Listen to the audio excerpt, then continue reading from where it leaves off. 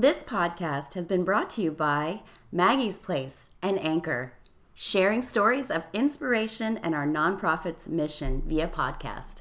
And yours is on already. Oh, great. Good morning, Pinky. Thank you guys all for coming. Welcome back to an episode of Maggie's Place, the official podcast. I'm one of your hosts, Julie Carlberg, and joining me today are my two co-hosts, Pinky and Celeste. If you listened to our first podcast, you're tuning back in, or hopefully if you're listening for the first time, welcome. And thank you for sharing your time and your airspace with us. We're really excited to be trying a podcast. I say trying because we are learning as we go. And hopefully that will lead to a very fun episode of podcast bloopers one day. But we have some really exciting people with us. We're here at Maggie's Place at our Family Success Center at 32nd and Indian School. And today we want to talk about a couple of things. We want to talk about addiction and the need for the amazing work that we're doing in the community to be working with others. So we have with us Catherine Aris from the Aris Foundation. And I'm going to brag about her for a minute because I just found out she was named like Martin Luther King. What was your award, Catherine? The paparazzi just won't leave me alone anymore. It's crazy. She got the Martin Luther MLK Diversity Award. The MLK Diversity Award with the City of Tempe. And I had the pleasure to go out and work with her one Tuesday and hope to do it again. She is at JC Park every Tuesday night doing street outreach to homeless youth. Yes. And so we'll be hearing from her a little bit and the great work she does. So we have a referral process with her from Maggie's Place for if she's working with women who are pregnant and in need of housing. We work to get them in to our one of 6 housing facilities in the state. And then we also have John Koch. Am I saying that right? Koch. John Koch from Community Medical Services, and they're one of our newest partners at Maggie's Place, and we're really excited. They are really doing amazing work in the world of addiction, and they operate the first 24/7 opioid, I'm not going to say this right. Opioid treatment program. Opioid treatment program in the state. And they're just really, I would say, the golds in the That's country. awesome. Woo! That's the first opioid treatment program in the United States. The first opioid treatment program in the United States, and it's open 24/7. And I have to say, I've been nothing but impressed with every person I've met from their organization, the dignity that they offer and the caring that they offer to everyone that they're working with really aligns well with Maggie's Place, and we're so excited to have a partner that we can collaborate with. So we know that, we can do housing and supportive housing really well for pregnant women and their families, and so it allows us to work with women who are in need of doing an opioid treatment program and doing medical assisted treatment, and John can touch on some of the statistics behind the success that they're having with those programs. And so I think when we align, there's so much power in collaboration. And if we can have, organizations that are doing supportive housing, working with organizations that are doing opioid treatment and just like working together, and it's slow and it takes a long time. John knows we've had a zillion meetings. We have to write MOUs. We have to do a lot of work to have collaborations, but they're so worth it. And I really believe that if we're truly going to have life-changing programs in the state of Arizona and throughout the country, it's going to be through collaboration. So let's talk to John. Yay! John's really excited to talk into the microphone. You shared with us that he can speak in front of thousands of people and not be nervous, but talking in front of a microphone makes him a little nervous. This microphone is extremely scary. We shouldn't have told you it was a microphone. We have one at our company. So, John, can you just tell us a little bit about what you do at Community Medical and some of the work that you do, and a little bit about your personal story and how you got into this work? I had the pleasure of first hearing John speak on a opioid panel. I think it was last spring, and I had to stalk him and all the people on the panel down and be like, please collaborate with us. We need this too. No, well, thank you, Maggie's Place, for having me. I work with a lot of collaborations and a lot of different companies, but I can say that every time I've had to meet with Maggie's Place, it's been like a breath of fresh air, because the sad thing is not everybody's willing to collaborate like that, and people look at addiction in different ways. So when we can work together to try to, at the end of the day, I think all our common, what we're looking for is to help people and to change people's lives. And if we all have that same purpose, things are going to turn out pretty good, I believe. What got me into the field and what I do is I'm a person in long-term recovery from opiate addiction. I come from a really good family. Mom and dad loved me, took care of me. I have one little sister. I mean, there was nothing about my story that would say, by the age of 24, I would have 5 felonies. I have spent about 10 years in prison. I was homeless on the streets of Chicago, and I'd lost everything. But, looking at my history, it just one thing led into the other, and it's not like I woke up one morning and said, hey, I really want to hurt my mom today. I really want to hurt my dad. I really want to make the people that care about me most in the world not want to be around me. But that's where my addiction took me to, and it was scary, but I wouldn't change it for the world right now because of my story and what I've been through. I've had amazing opportunities over the years to help make a difference in other people's lives. And so if all the pain I went through can change one other person's life, for me, it was worth it in a lot of ways. And it's really cool for me to get to work with the company I work with, because I'm empowered there to help make a difference, and that's why I enjoy going out and trying to collaborate with other agencies. So yeah, that's amazing. And John recently got married. Yay! Yeah, lucky. I'm in another one.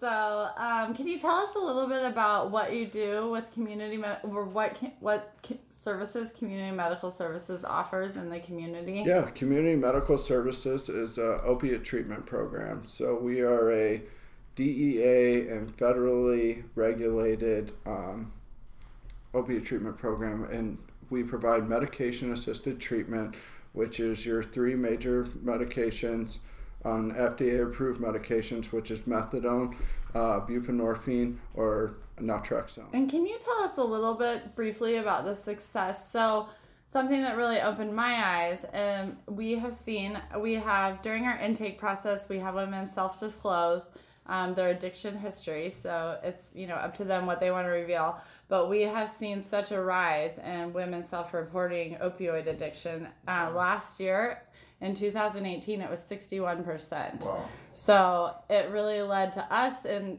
just learning more about the crisis in Arizona and in the nation, our governor declaring it a state of emergency, just really led me. I think that, and I've said this before, as nonprofits, we have a duty to be responding to the ever-changing needs of the community in which we work. And so, I really wanted to get educated about opioid addiction and think in terms of Maggie's Place, what can we do for opioid addiction? And I heard a presentation that John was doing and talking about the power of medical assisted treatment. So can you just touch on that for anyone listening and just the statistics of recovery with medical assisted treatment? Yeah, I mean, just a disclosure, I am not a medical doctor, so, but I do, this is stuff we read and we research and we look, but we also see how it works. We can see somebody walk into our clinic, feels broken and hopeless,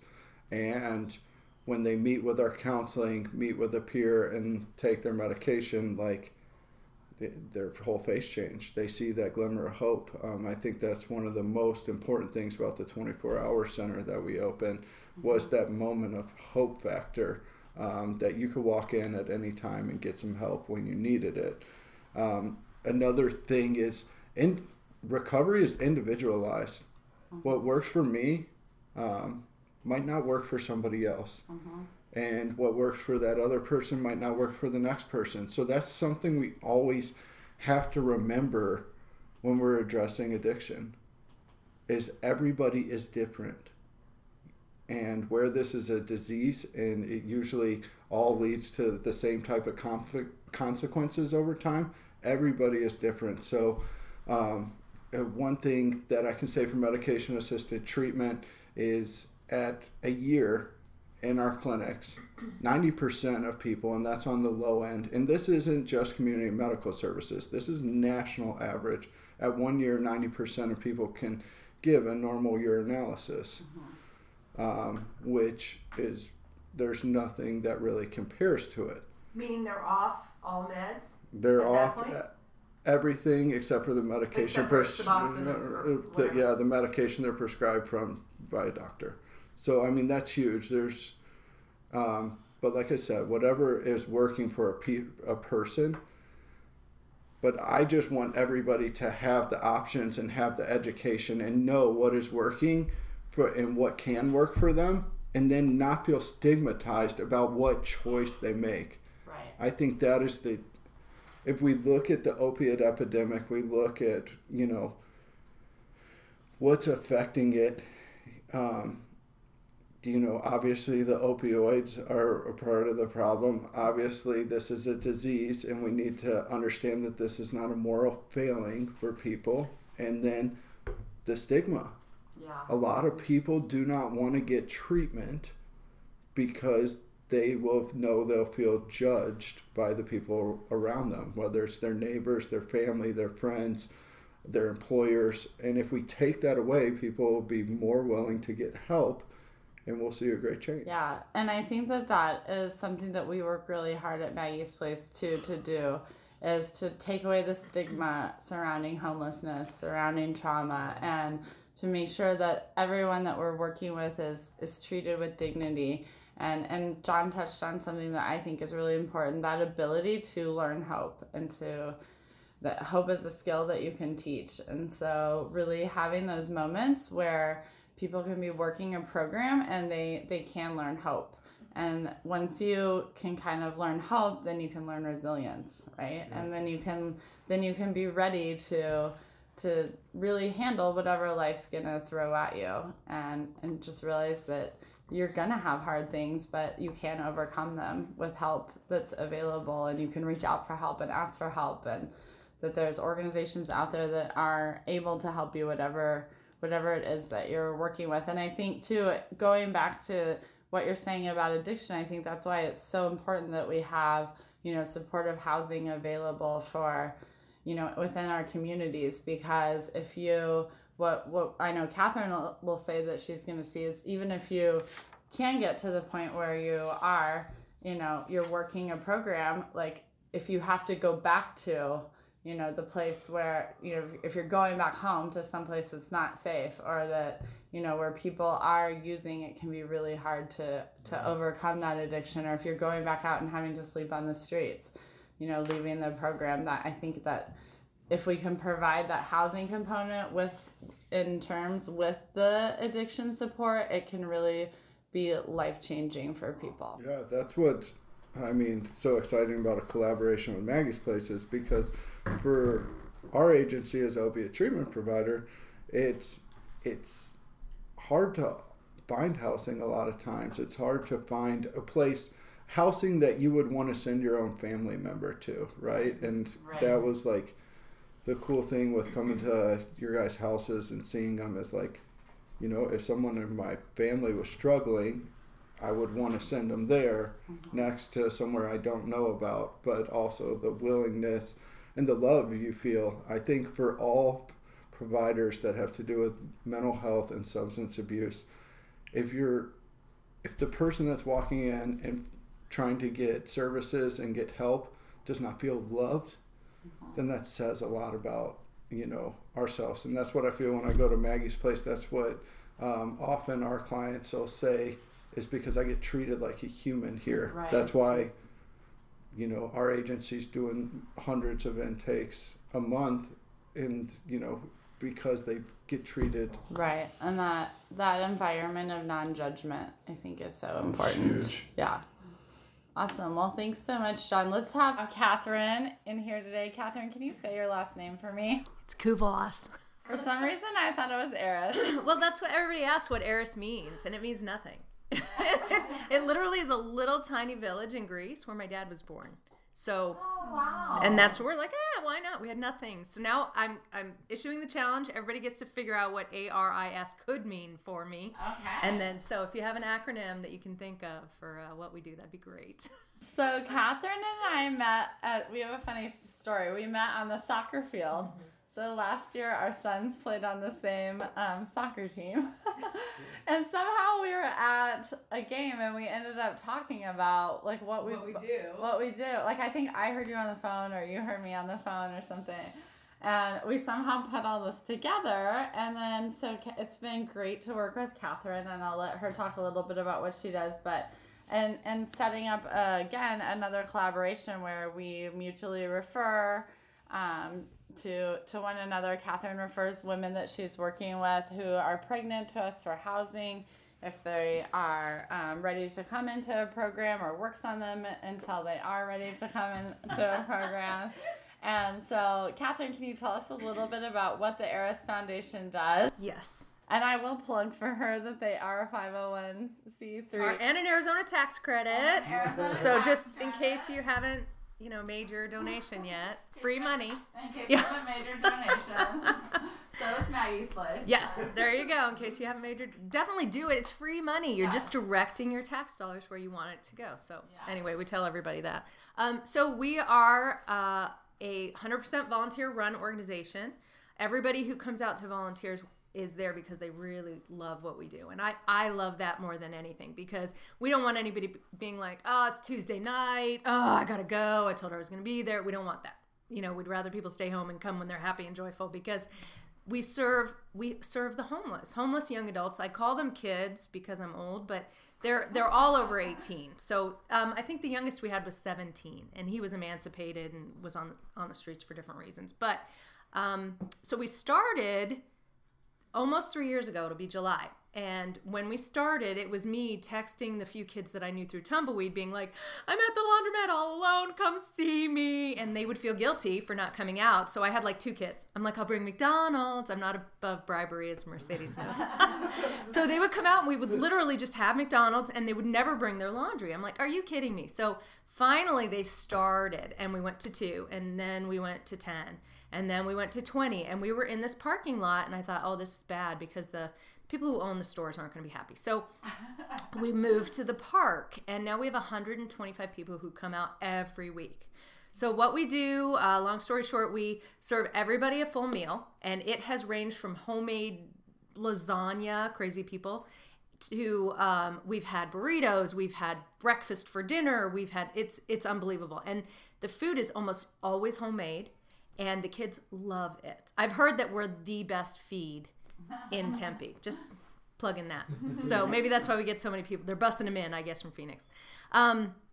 Basically what we're doing is we're just out there trying to form relationships and make connections with these kids, because somewhere down the line they have lost connection with society, with people, with love, with affection. The first couple times, so I'm a hugger, can't help it. I just can't help it. So when I'll meet somebody new and I'll throw my arms around them and they're like, oh my gosh, who is this woman? So, and it's okay. They get over it eventually.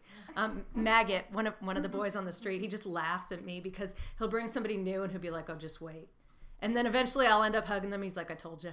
I'm like, all right, it's all good. So anyway, these are our kids, and these are the ones that we want to take care of, because they don't have a connection. So we have decided that our new mantra catchphrase is just to love them where they're at, because so many of them, some of them, like amazing Mercedes sitting across from me here, will just be ready, and they'll come to you when they're ready, and they're like, okay, let's do this. I want to go. And some of them are okay where they're at right now, and they're okay living on the streets. This is their family. This is their environment that they're comfortable in. Are they using? Yes. If I'm sleeping under a bush, I'm going to be using too. I can't say what I would be doing or not doing if I was in that environment. Most, I would say all of them are depressed or anxious, have PTSD from childhood trauma. And it's not even necessarily something that happened. Not all of them have childhood trauma. There are some stories like yours where they had fabulous families, wonderful families, and it just happens. It happens sometimes. And that's okay too. And the thing is, I just, when we talk to these kids, we just want to make sure that they have that one person that they can go to when they're ready. And they don't have to be ready today. It can be in 10 years. God willing, we're around for a really long time. But I keep telling them I'm more patient than they are stubborn. So eventually they're going to be ready. And Mercedes knows. I'll be like, I'm waiting on you. You're next, you know. And when they are ready, like the girls who get pregnant, that's when we kind of go into high gear, because it's no longer just about them.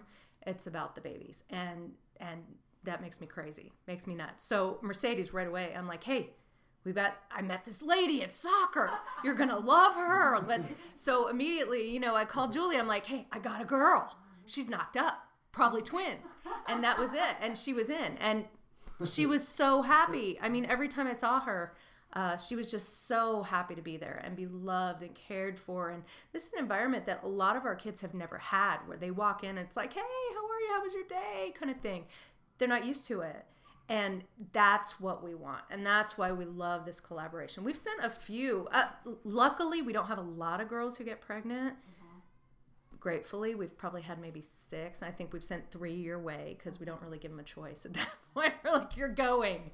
But it's been amazing, just amazing. We love you guys. Yeah, and you touched on something that we think is so important here is the power of having positive relationships. And we staff our homes with AmeriCorps members, and we really focus on like their job to be a mentor and to be that one kind voice. And you know, we do a lot of trainings with them. John comes in and does trainings, and we bring in, you know, lots of different trainers from the field. But I always tell them, like, at the end of the day, your job is to be the one kind voice. And just, like, really reiterating that people need that voice that's like, I know today was hard, but you got to get up in the morning and do it again. And just kind of that, like, cheerleader and that mentor. And there's so much research out there. Empath, this organization that really focuses on mentoring, they have done a lot of research on mentoring, and it can make a 30% difference, positive or negative, in your life if you believe you have another adult in your life who is cheering for you and mentoring and believes in your success. And so I think that like you said, a lot of the women that we're working with have been disconnected from that unconditional love and from that, you know, that kind of relationship that's there for you and cheerleading you and mentoring. Exactly. And that's a huge part of what we do. One of our, I don't call them really clients. He's a friend of mine. He's been on the streets probably about 10, 15 years, and he's in his 50s. And he came up to me one day and he's like, you know, this doesn't feel like a handout. He's like, it feels kind of like an office party. I'm like, yes, that's what we're going for. You know, we don't want to, because after we serve dinner, we hand out all the clothing donations that we get, mounds of clothes. Sleeping bags, clothing, toiletries, all the hygiene items. We do that. Dog food. We give them dog food, leashes, collars. We have other organizations that we partner with because, as you said, I mean, collaboration is key, right? We don't do everything well. We do some things really well, and we really suck at others. And it's okay because there's you guys who are great at those things. So if we work together, you know, I can be like, hey, I don't do this, but I got a friend, you know, and let me send you somewhere he can help you. Yeah. And that's the greatest part is that the kids, so we have 43 kids who are off the streets right now, thankfully, and they come back and volunteer. She's out there every Tuesday, and she comes back to volunteer. Some of them can't, because where you use is kind of like a black hole. It sucks you back in. And if you go early on in your sobriety, it's not healthy. So like even when Mercedes, after how long was it before you came out?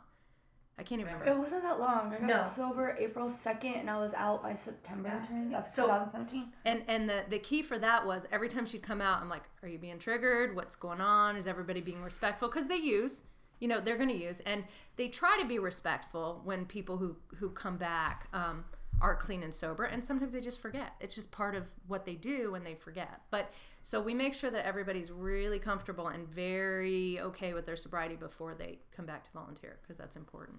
It is, collaboration is so important in what we do, because there is hardly ever one agency that just does everything and does everything, right, but if we work in silos, we are not going to reach or be able to accomplish the mission of what we're trying to do, and that is to change people's life and make,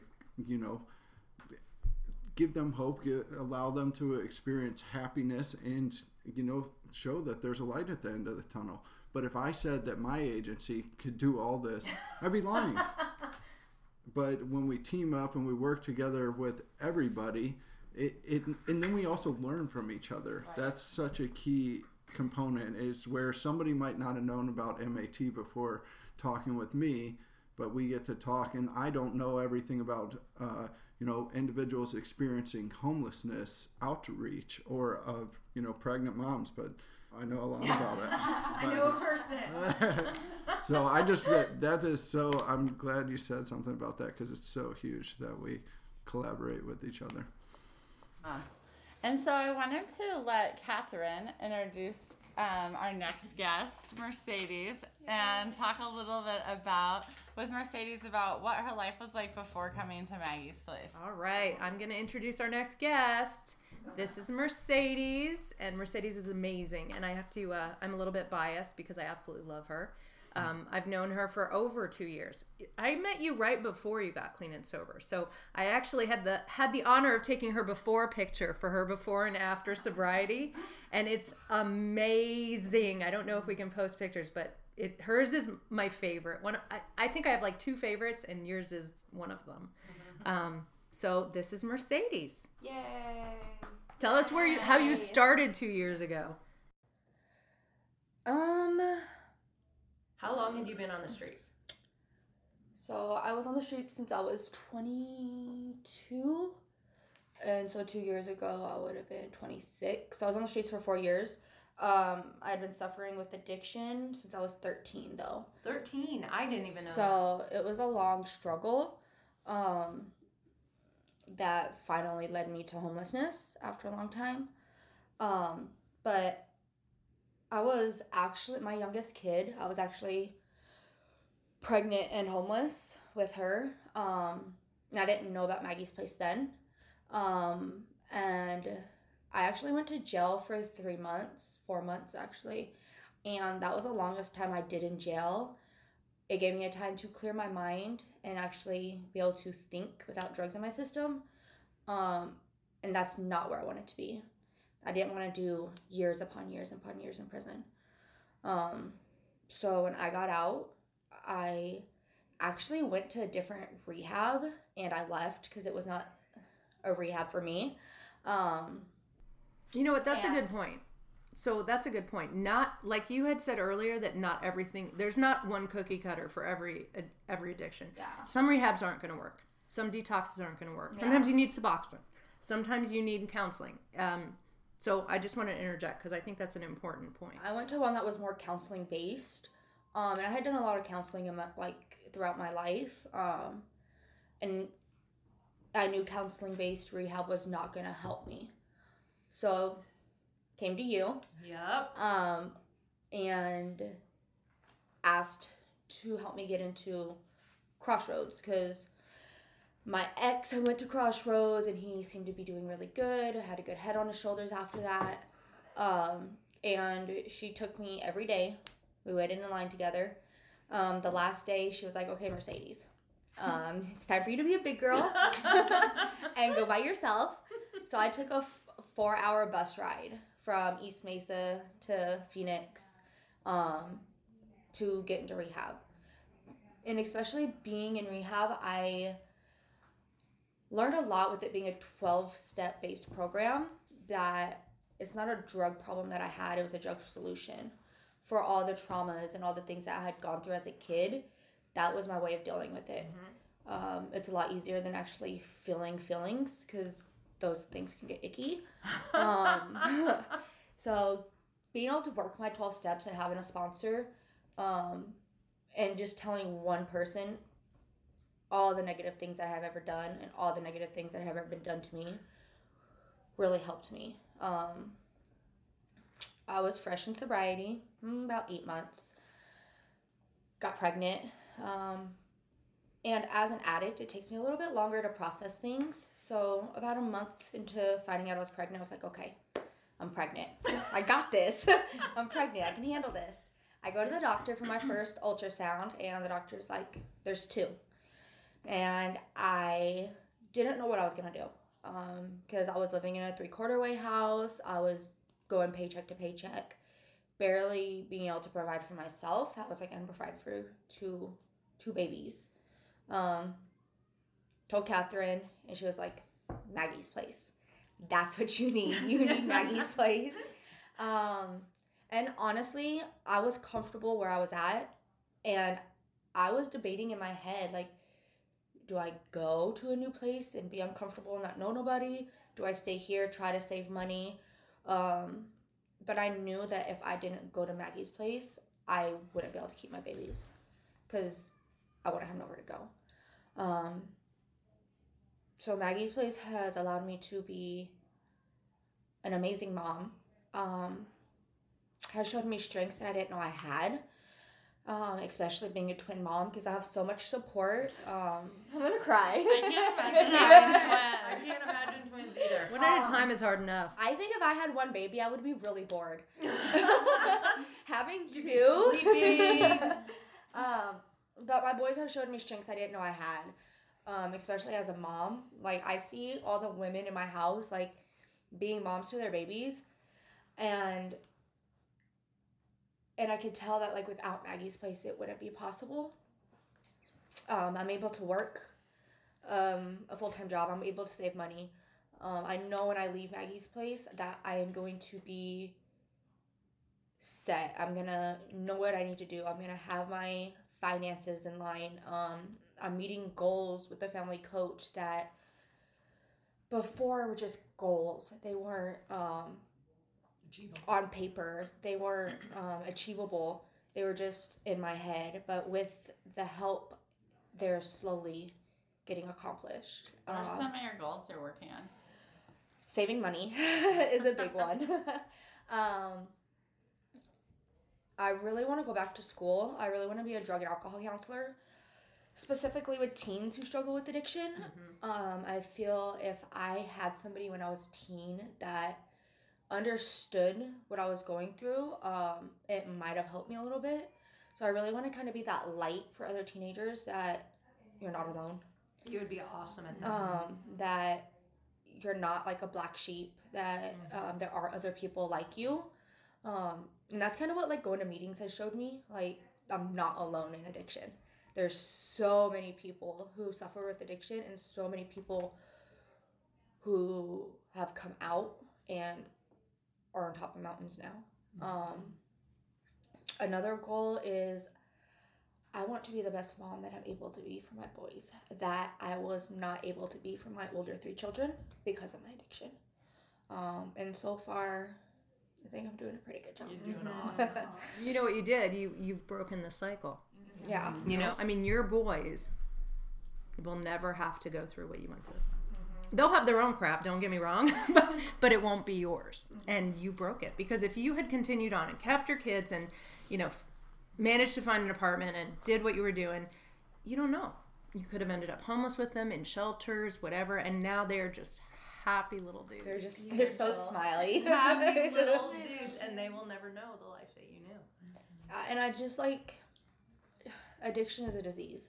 And it runs in my family. My dad's an alcoholic. My mom is a recovering addict herself. Talk about your mom. Now you have a relationship with her, too. I do. My mom's sober. She's an amazing, amazing grandma. My boys absolutely love her. And she got sober after you. Yeah, she got sober after me. She got sober when she found out I was pregnant. Because I told her, like, if you're not sober, it's not going to happen. My babies will not be around you. And she actually moved away from where she was using got an apartment and is completely sober, and she looks forward to watching the boys. Now I'm about to put them in daycare part-time, and she's like really kind of a little upset, but I told her that I would keep them out 2 days of the week just to continue that. And she comes and volunteers too. Grandma bond. And so does her brother, whom she didn't have a relationship with before. Yeah, so a lot of relationships and a lot of personal bridges have been rebuilt. Also with my grandparents, when I was not allowed to be in their house. I would actually have to sneak through a bedroom window to get into my aunt's room just to like sleep inside. Now my grandpa's like, when are you coming over? Are you bringing my grandbabies? So a lot of bridges have been rebuilt with my sobriety. Could you have thought you'd be here in 2 years? No. I mean, like 2 years ago. No. I figured I'd probably be in prison or dead. And that's the thing, that when they come back out to volunteer, they're doing it for them too, because you know what, gratitude and giving back is such a huge part of figuring out who you are. It's not always about you, right? And when you're on the streets and you're surviving and you're looking for food and you're trying to stay alive, and as a female on the streets it's even worse. But when you have gratitude and you're like, hey, you know what, I'm kicking some ass and I'm doing really well, and look at me, and you can do it too. And I've heard them say to some of the kids on the streets. So actually, funny story, when Mercedes first came out, she kind of pulled me aside after. I'm like, how are you doing? Everything good? She's like, hey, yeah. She's like, oh my gosh, they look terrible. She's like, how did you not cry every time you saw us? I'm like, Mercedes, I cried every freaking time I saw you. You were like, what, 90 some odd pounds? About 100 soaking wet. Yeah, seriously. I mean, just looked like crap and gaunt and white and miserable. It's the misery that's so awful. And now she's healthy and beautiful and vibrant and just extraordinary. So when I see that before and after picture, I just cry, because it's like, oh my gosh. And that after picture was within like 7 or 8 months. And the joy that you could see in her face just from life, you know, she was feeling the feelings. And I tell everybody before they get sober, and I am not an addict, so that's why I need people like Mercedes and all of the volunteers to come out, because they understand. They get it, right? So someone will come and talk to me and I'm like, yeah, I don't get it, but I know somebody who does. And you need to go talk to this person, because I can love you all you want. I can't tell you how to get through it. So that's why it's really, really important, the partnerships too. I've got one of our guys, Nick. He is 11 months clean and sober, and he comes out every Tuesday, and he is the one who will bring them to rehab and bring them to detox and make sure they have clean clothes when they get there. And what do you need? What can we do to keep you here? Because it's important. It's important give to have that something person. so freely given to us, giving it to other people. Exactly. What's the one program that's really helped make a difference the most that you've done while you're here? Is it support group? Is it family coaching? Is it, like, what really stands out to you? Is it just the house environment? Is it your contact person? It's Amy, my contact person. Oh, she's crying again. What'd you do? Shh, Julie. Amy has been there since day one with the boys. We make a little joke. We call her Daddy. Because she was there when they were born. When they were first born, they were having problems sucking and swallowing. So they were having problems eating. She literally stayed up all night with me the first night and taught the boys how to suck and swallow. And she was there every single day until I came home from the hospital. And without her, I don't think I would have made it those 3 days. She watched the boys when I had to take a shower. She still does anything and everything that she can do for me. Open-heartedly, doesn't complain, has a smile on her face. My cousin passed away not long after my boys were born, and I cried. She let me cry on her shoulder. She was like, what do we need to do? And I was like, I need to go to a meeting. That's what I need to do. I need to go to a meeting. She was like, okay. She called another house, had somebody come do coverage for her, and took me to a meeting. So she knows what's important to me and what's important to keep me sober. We kind of have like a little count thing on my door, and every month they change the number on it. So right now it's sitting at 22 months. And it's something I just come home to. Yep. and I know come the second of the month, it's gonna have a new number on it. And she's just very supportive. and I'm very sad that she has plans after Maggie's Place, so she will be going back home. Where's home? Delaware. That's far. It's so far. Like you can't. Well, I guess you can. But she is a big impact on my life, and I love her so much. Yay! Yay, Yay to good her. job. I hope she listens to this. Oh my 'Cause goodness. that's amazing. You're gonna make me cry. I know. We're all gonna be crying. And that's the thing. That's the connection, right? And that's what you guys provide. You provide that connection that so many of them haven't had. Yeah, and I think when I extraordinary. try to speak about what we do out in the community, because I'm doing what John does a lot, like speaking out in the community and trying to get, partners and funders and sponsors and stuff like that, as I really try to emphasize that. Like, we're different because it's a house in a neighborhood. It's like a home. It's the person who's cheering you on, who's sleeping at the hospital, who's driving you when you need to go to a meeting that you can't get at a lot of places. And that I think makes it really life-changing to be a part of our program. Exactly. So, and not that everyone's not doing great work too, but just really helping, and that connection and that love and that cheerleading and that mentoring. And That's the part that you can't quantify, right? You can do statistics all you want, but when you walk into a home and you're like enveloped in that feeling, you can't put numbers on that. People don't understand until they show up, and then they get it. what did you? We're about to finish up with Mercedes, but what can you tell us about hope that has changed you in your time here? About hope? Or for someone listening to your story, like what do you think you've learned about hope in your time at Maggie's Place and your time with Catherine?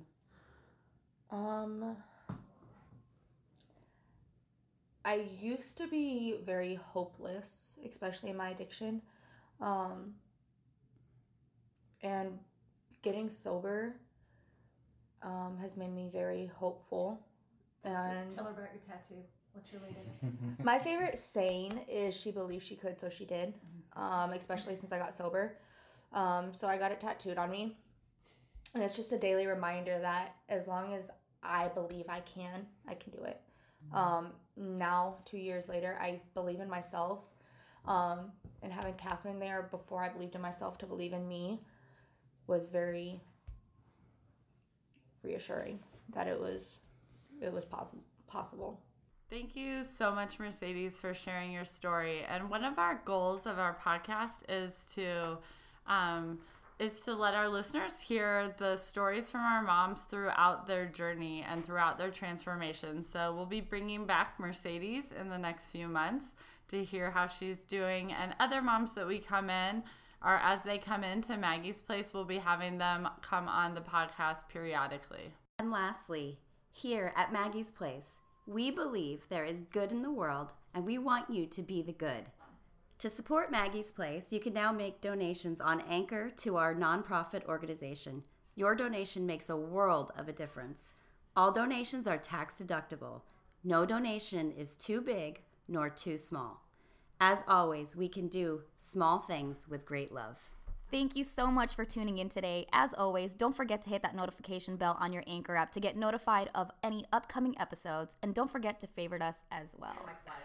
Welcome back to an episode of the Maggie's Place. Oh, whoops. Radio edit. Whoop, whoop. Whoop, Stop. whoop, stop. Re-record.